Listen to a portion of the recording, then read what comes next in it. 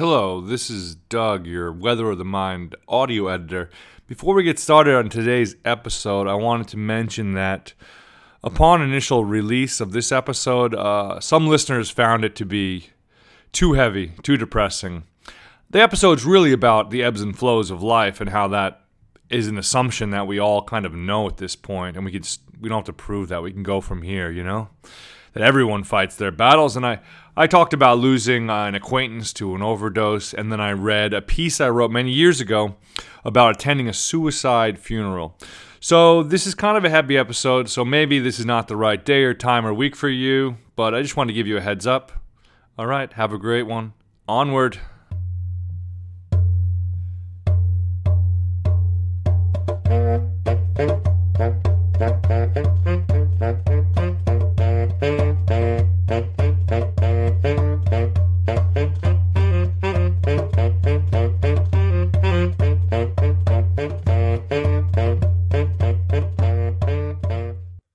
Hello and welcome to the Weather of the Mind podcast. I'm your host, Doug Krish. Good day to you.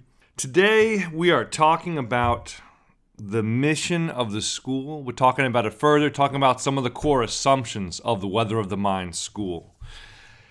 In the last episode, we talked about the mission of the school. Actually, that was 2 episodes ago. We talked about the mission of the school. We talk about nurturing healthy growth.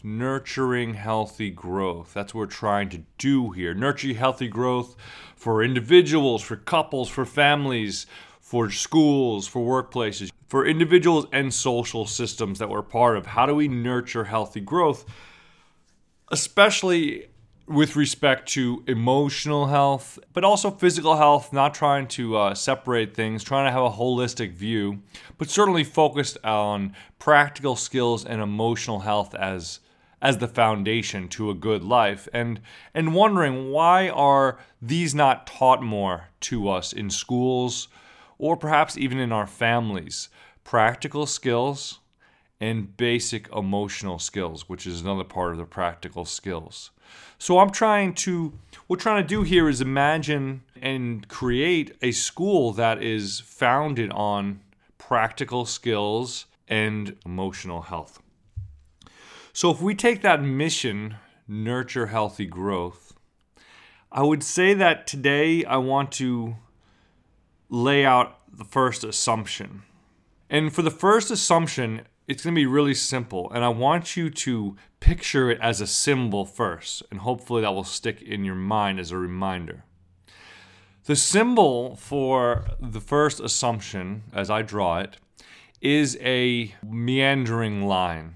It almost looks like a graph going up and then down and up and then down, or a river flowing back and forth, or the waves of the oceans, up and down, crest to trough. So it's this meander. And I say for this episode, the title, what did I call this guy? Life meanders for us all. Assumption number 1 of the Weather of the Mind school. Life meanders for each and every one of us. Okay? Life meanders. And I think this is a really important assumption, but also one of the core foundations of the school is recognizing this and building upon this.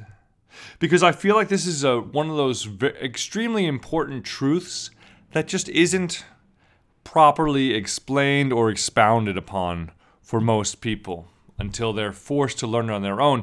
And learning it on your own is perhaps the most powerful and the most painful way to learn some of these lessons. So the thinking is, we can have a healthier society, a healthier culture, if we're teaching people some of these skills that they're eventually learning in therapy. So, assumption number 1, life meanders for us all. This episode is especially poignant because I heard of a few people we lost this week. A friend to a lot of friends of mine and an acquaintance of mine who we lost to an overdose this week, a guy in his late 30s. And I have the same feeling I had years ago when I sat up in the pews of the chapel at Cornell University during some of the ceremonies that were held for some of the students who killed themselves with suicide that year. This is back in 2003. There's a feeling of, we didn't have to lose this person. This person was just going through one of their troughs, and if we had enough support, this person could have pulled through and perhaps still lived a good life. So I want to read this excerpt that I wrote a number of years ago, a little reflection, as I sat in the service of someone who had killed themselves. And I don't mean to equate overdose with suicide, because they're not the same, but there is overlap. There is a level of despair, I believe, and desperation in both situations. And perhaps both situations, not enough social support to pull the individual through the struggle. So here we go, a little 2-page excerpt. So cozy in for a minute. Let me read to you. This is my younger voice writing. Here I am again. I've been to this service before. I do not even know this girl, but I know the scene. These campus ceremonies have become all too common for me. I observe the family, their postures draped in sadness, confusion, their eyes filled with the weight of sleepless nights. They carry the burden of a lost member of their family, a lost daughter, a lost sister, a lost granddaughter. I sit in the old wooden pew waiting for the ceremony to begin. The mighty organ sends forth its musical condolences, breaking through the silence that has filled the room. Small flecks of light sneak through stained glass windows, diluting the darkness. Being at a funeral, and especially a suicide funeral, and sitting alone can be a lonely place. Ironically, I am there out of feelings of connection. I feel connection to this person who I did not know personally, but I knew her situation, and I feel the need to be there and show my support, to keep this struggle at the forefront of my mind. I look around at other people sitting solemnly around the chapel. There are people clumped here and there, I presume small aggregates of friends and classmates. What grabs my attention are those who, like me, sit alone. I am particularly intrigued by these characters. Do they know her?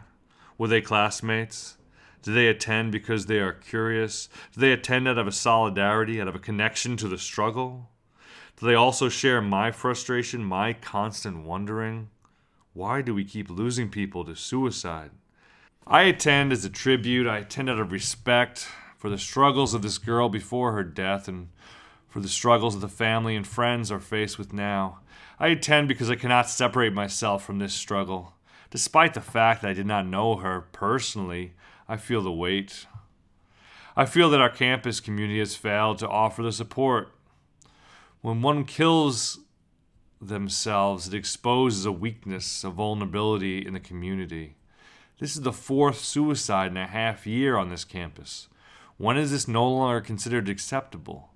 When will we stop scapegoating the individual and start acknowledging the societal aspects, the community failings? When do we acknowledge that this is out of control? The portion of the ceremony that hits me the hardest is when the relatives and friends give the eulogies, the verbal tribute to the life of this person, her father, her sister, and then a parade of friends stand up in the carved wooden pulpit and share beautiful anecdotes of her generosity, the tales of her joking around at a party last week, reflections on her devotion to her studies and her relentless respect for her family. This is too hard. Why do I put myself through this? I don't have to be here. But I remain and feel the pain deeper, knowing this is not a problem I can turn away from. As I listen, I place all the stories together, small mental photographs, a collage, a visual tribute to this person's spirit and presence in the world. I imagine meeting this young woman and talking to her on campus. A normal young woman, a graduate student who came here to study from her home in Korea. I hear her voice through these stories, and her words are not unusual. She seems to me to be like most people I know.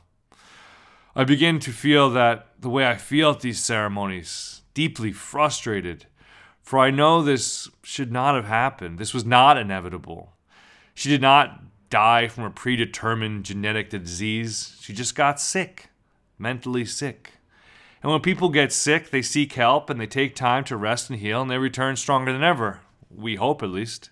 Unfortunately, in this campus community and the broader American society, without the proper supports for connection, this mental sickness is too common. And without the proper supports for healing, the mental sickness too often becomes fatal.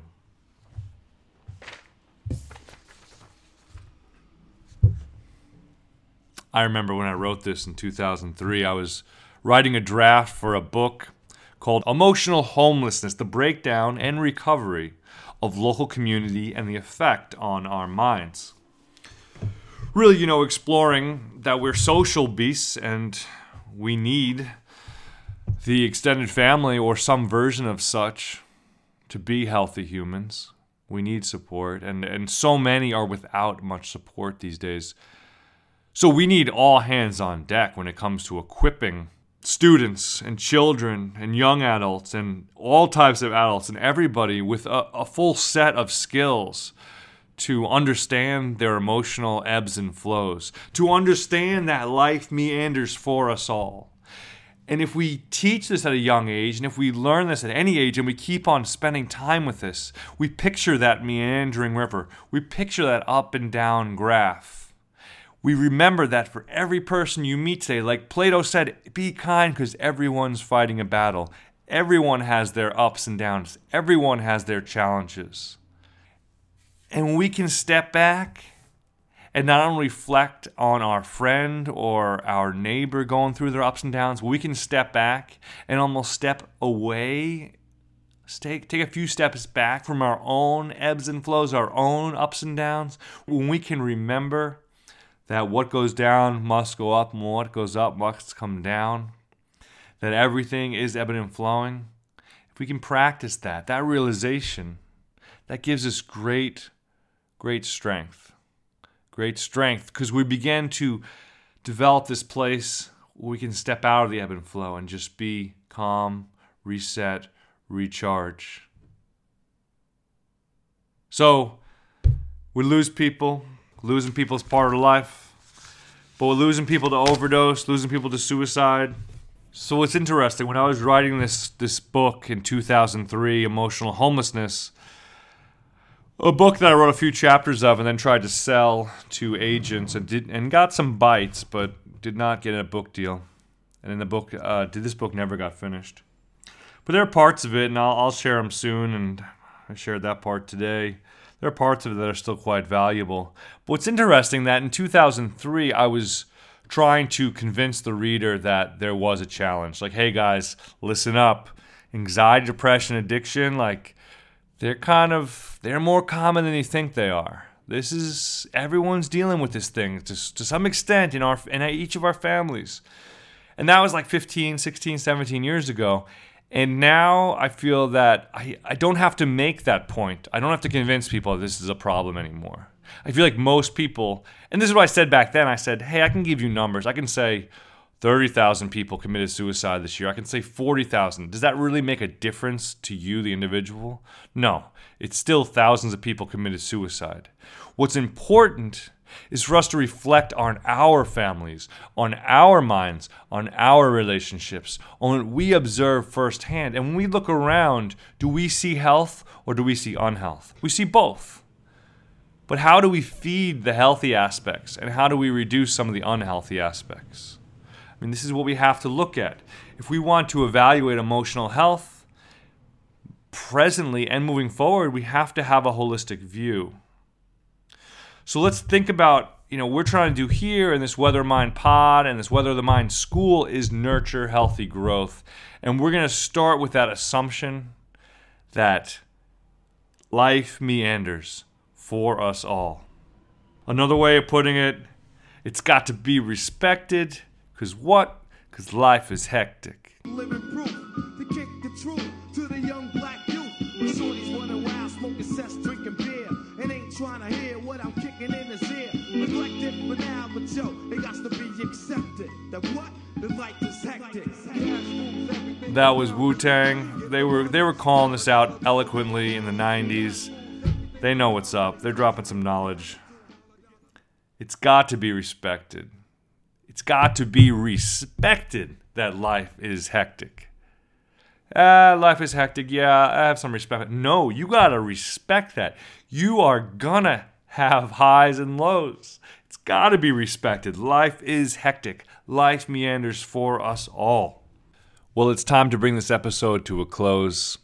While editing, I realized that I've been misquoting this Wu-Tang song for years.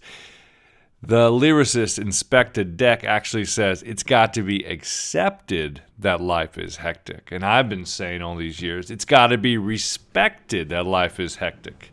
I think the essence rings true, and I hope that we can take this thought and this meandering image. It's got to be accepted. It's got to be respected that life meanders for us all. Echoing Plato's, be kind because everyone's fighting a battle. Let's think of that image. Let's draw that little image in our notebooks this week. A little meandering river. Life meanders for us all. Everyone, we're trying to keep positive. We're trying to live and learn week to week. We're in this together. Keep hydrated. Keep exercising. Keep positive. Bye-bye.